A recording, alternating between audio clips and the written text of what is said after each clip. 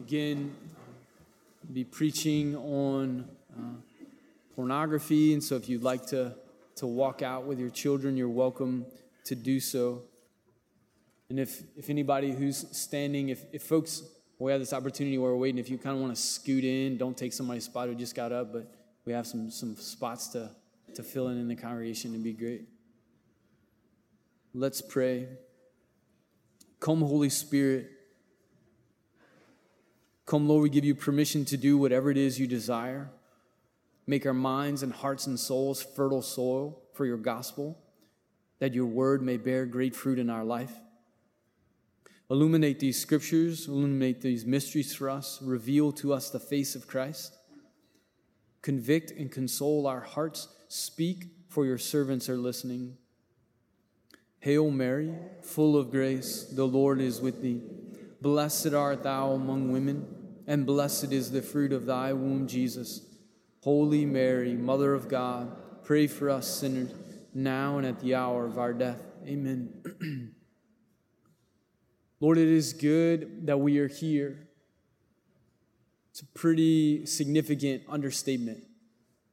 Here they are on Mount Tabor, where Christ is being transfigured, where they're seeing, pouring forth through his human nature, through his body, the glory of God, the manifestation of the Son of God pouring forth through his very human nature. And Peter, again, rightly says, and extremely understated, Lord, it is good that we are here. Yeah, Peter, it is way more than good that we're here.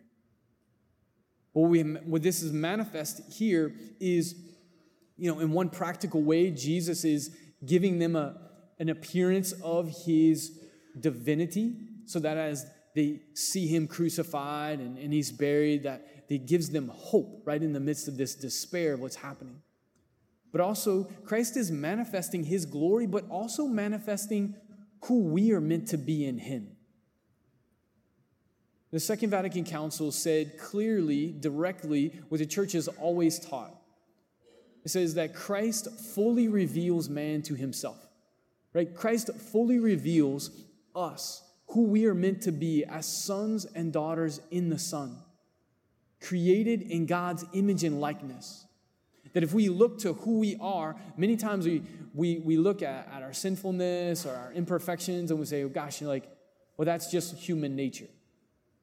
Well, actually, our sin and our concupiscence and the inclination towards sin is fallen human nature. But the Lord created us in his image and likeness. And Christ has come to restore that in us. And so what they are seeing manifest on Mount Tabor is not only the glory of God in Jesus' humanity, but what we are meant to be and what we are meant to see in other people. Like we are meant, as our conversion grows more deeply, for the beatitude of Jesus says, blessed are the pure of heart, for they shall see God. And that we shall see the Lord present in each other. Because we are in his image and configured more deeply to his likeness. Now today, I mentioned we're talking about pornography, and pornography actually does the exact opposite of that. St. John Paul II says a statement in that the statement can almost be a little bit shocking, like what is he saying, but we'll understand it here. He says the problem with pornography is not that it shows too much of the person, but that it shows far too little. I'll say this again, St. John Paul II. The problem with pornography is not that it shows too much of the person, but that it shows far too little. Right? The focus of it is not the human being. It doesn't reveal to us like, oh, this is someone's son, this is someone's daughter, this is a brother or a sister, this is a human being who is worth being treated with honor and dignity and respect. But what we see is, no, this is an object. These are some body parts that I want to use for my pleasure. Pornography teaches us to look at other people as objects for our pleasure and not persons who deserve to be loved.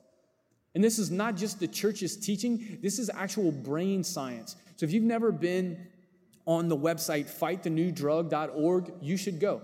It's completely unaffiliated from any religion, and it is just pure brain science about the effects of pornography on the brain. And they have this, one of their articles, How Porn Kills Love, on fightthenewdrug.org. Here's a quote. Princeton psychologists performed a study showing a group of men pictures of men and women. The psychologists monitored their medial prefrontal cortex, which is involved in recognizing human faces and distinguishing one person from another. So this is the experiment. They're showing these guys pictures of men and women, and they're monitoring the part of their brain, the medial prefrontal cortex, which is the part of the brain that recognizes a human face and recognizes that this is another person. So this is what they're monitoring as they're showing these images. So it says, for the most part, the medial prefrontal cortex was activated with each picture. However, when the subjects of the study were shown the pictures of scantily clothed people, it was not activated. Basically, the automatic reaction to their brains suggested that they didn't perceive the over-sexualized people as fully human, just as a body, a sum of parts. Wow. The brain. And when we're looking at images that are meant to be provocative in that way, be they explicit pornography or not, then the brain has trouble recognizing that that's a person. That the initial response, at least, and maybe the continued response, unless we engage, right, is that this is just an object to be used for my pleasure and not a person to be loved. And if we continue to do this, right, it teaches us, right? Porn teaches us this. The church will talk about, like, habitually doing this will create in us a pornographic gaze. That I begin to look at people with a pornographic gaze. I begin to have a habit of objectification. That I'm not looking at persons, but I'm looking, in a certain sense, at this person as an object in some way. And for my use. I know I'm probably saying nothing that's a surprise to you. But it's just the truth. And in this, you know, an incredible thing is, like, when we grow in a particular virtue, it helps us grow in all virtues. Like, if I grow in patience, then it also helps me grow in generosity, and I grow in love and all these things. It's like when I grow in temperance, in a certain sense, I grow in temperance in all aspects of my life, because that's the nature of virtue. When I grow in vice, it also spreads out into other areas of my life. So if I'm objectifying people sexually, then I'm habitually beginning to objectify people in other ways. My coworkers, my employees, the people I'm around. Like, do I care or treat them as persons? Do honor, dignity, and respect, or am I just using them in some way for my own benefit? Teaching us this, right? St. John Paul II also says the opposite of love is not hatred, but use.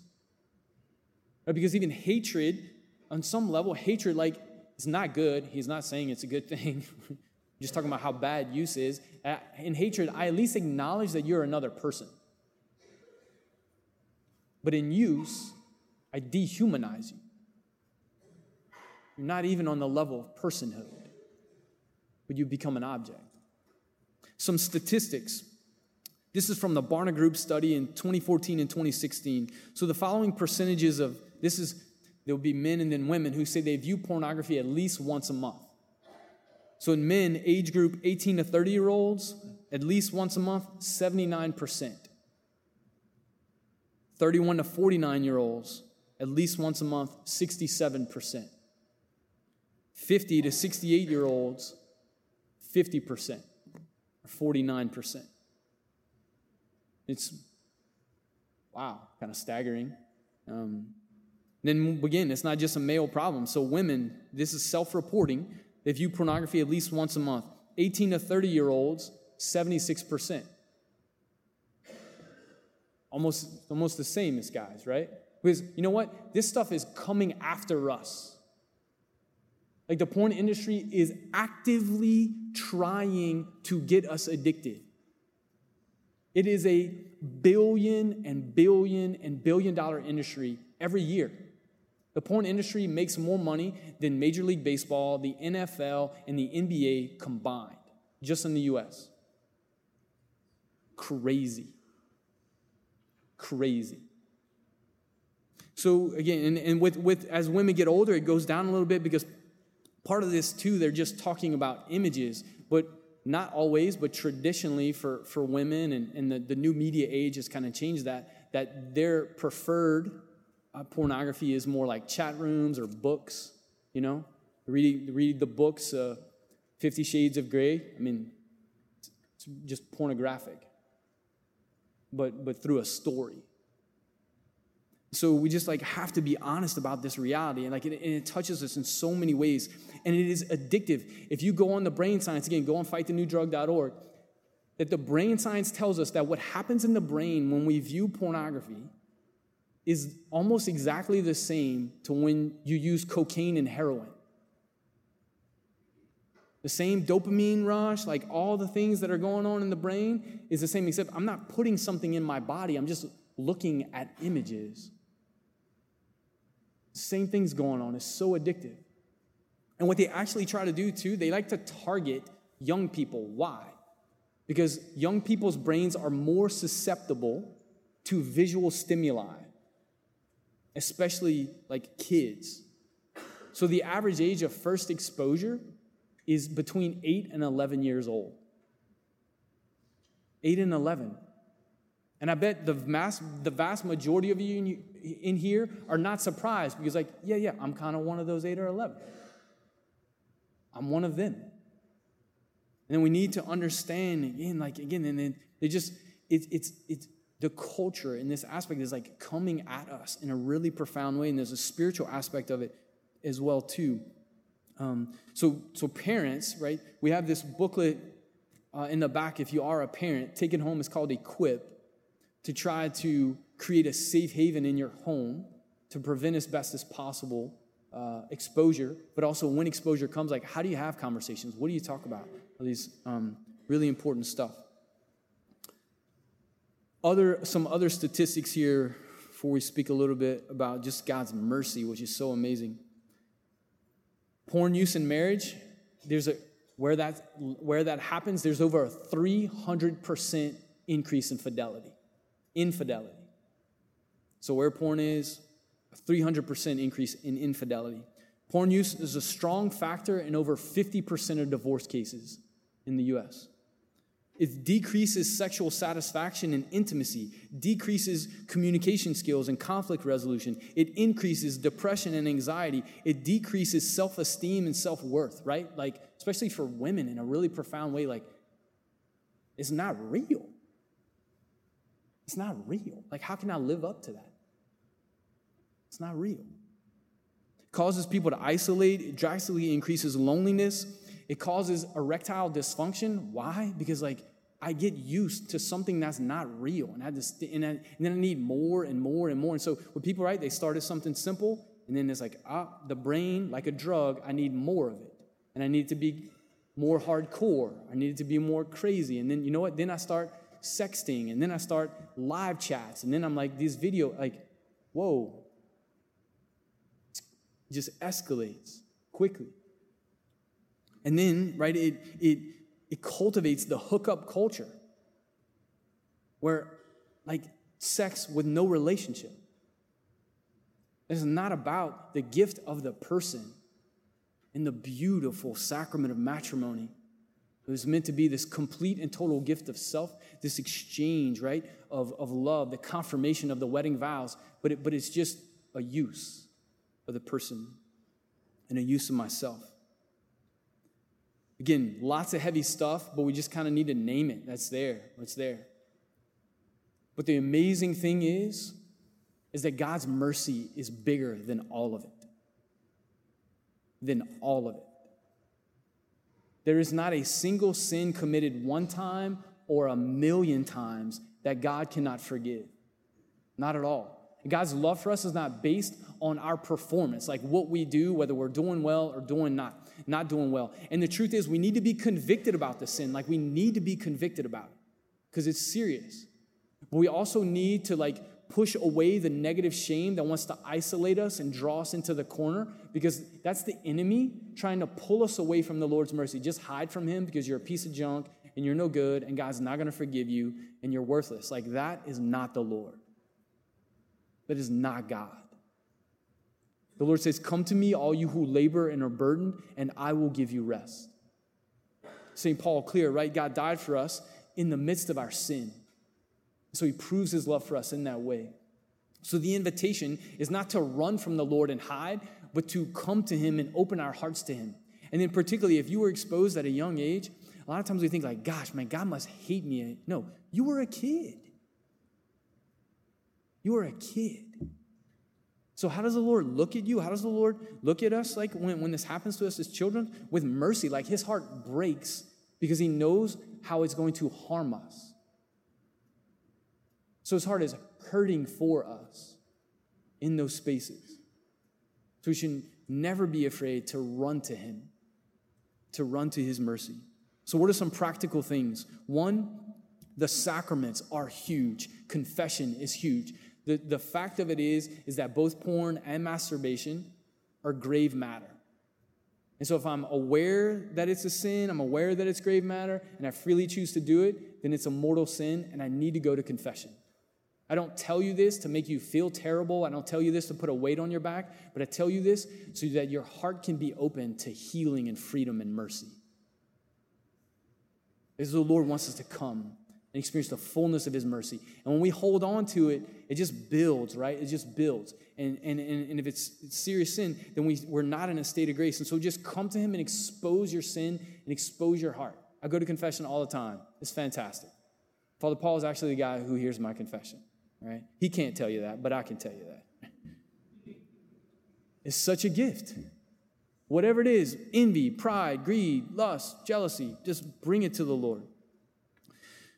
Prayer is so important because one of the things that we're really seeking underneath this desire is communion, is real love.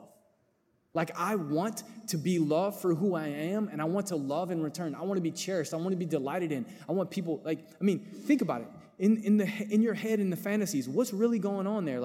I'm super awesome, and you think I'm super awesome, and this is so great. Right? Underneath that is a longing to be loved and to be cherished and to be enough and worthy. And it is in prayer where that is most deeply embedded within us and where we experience it. So prayer is essential, communion with the Lord. The other thing is good, healthy friendships, good, healthy relationships. Part of why people run, right, to this sin is because relationships can be hard. I have to learn to forgive. I have to ask for forgiveness. I have to be patient. I have fear rejection and all these things. But if I can be in healthy friendships, then they teach me, they love me when I'm imperfect. And I love them when they're imperfect. And whoa, this is really cool. But if we're afraid of that and not engaging in that, then we're running to fantasy world, and it actually just brings us to deeper isolation. So we need to engage in good, healthy friendships. Chastity. I gave a homily a few weeks back about win the moment. If I think right now, oh my gosh, I got to be chaste, that's crazy. I can't do that. Well, just don't think about the whole battle. Think about right now. This temptation. With the grace of God, win the moment right now.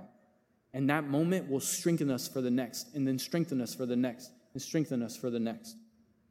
Accountability, support groups, counseling, online programs, study the truth, the theology of the body through forum.org.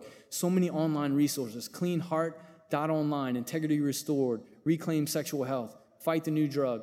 We're going to put these on our website so that you will have opportunity for online resources to get information, whether it's a program to work through online or connect with someone or information.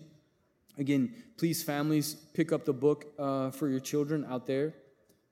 So to close this up, there's no wound too deep for God to heal. No wound too deep for God to heal. And when God does that in our life, it's like we experience a transfiguration. and our lives are different, and we see people different. Recently talked to a college student who was like, oh my gosh, since I've really actively cooperating with grace and getting porn and masturbation out of my life, like I see people differently. And women have never been more beautiful.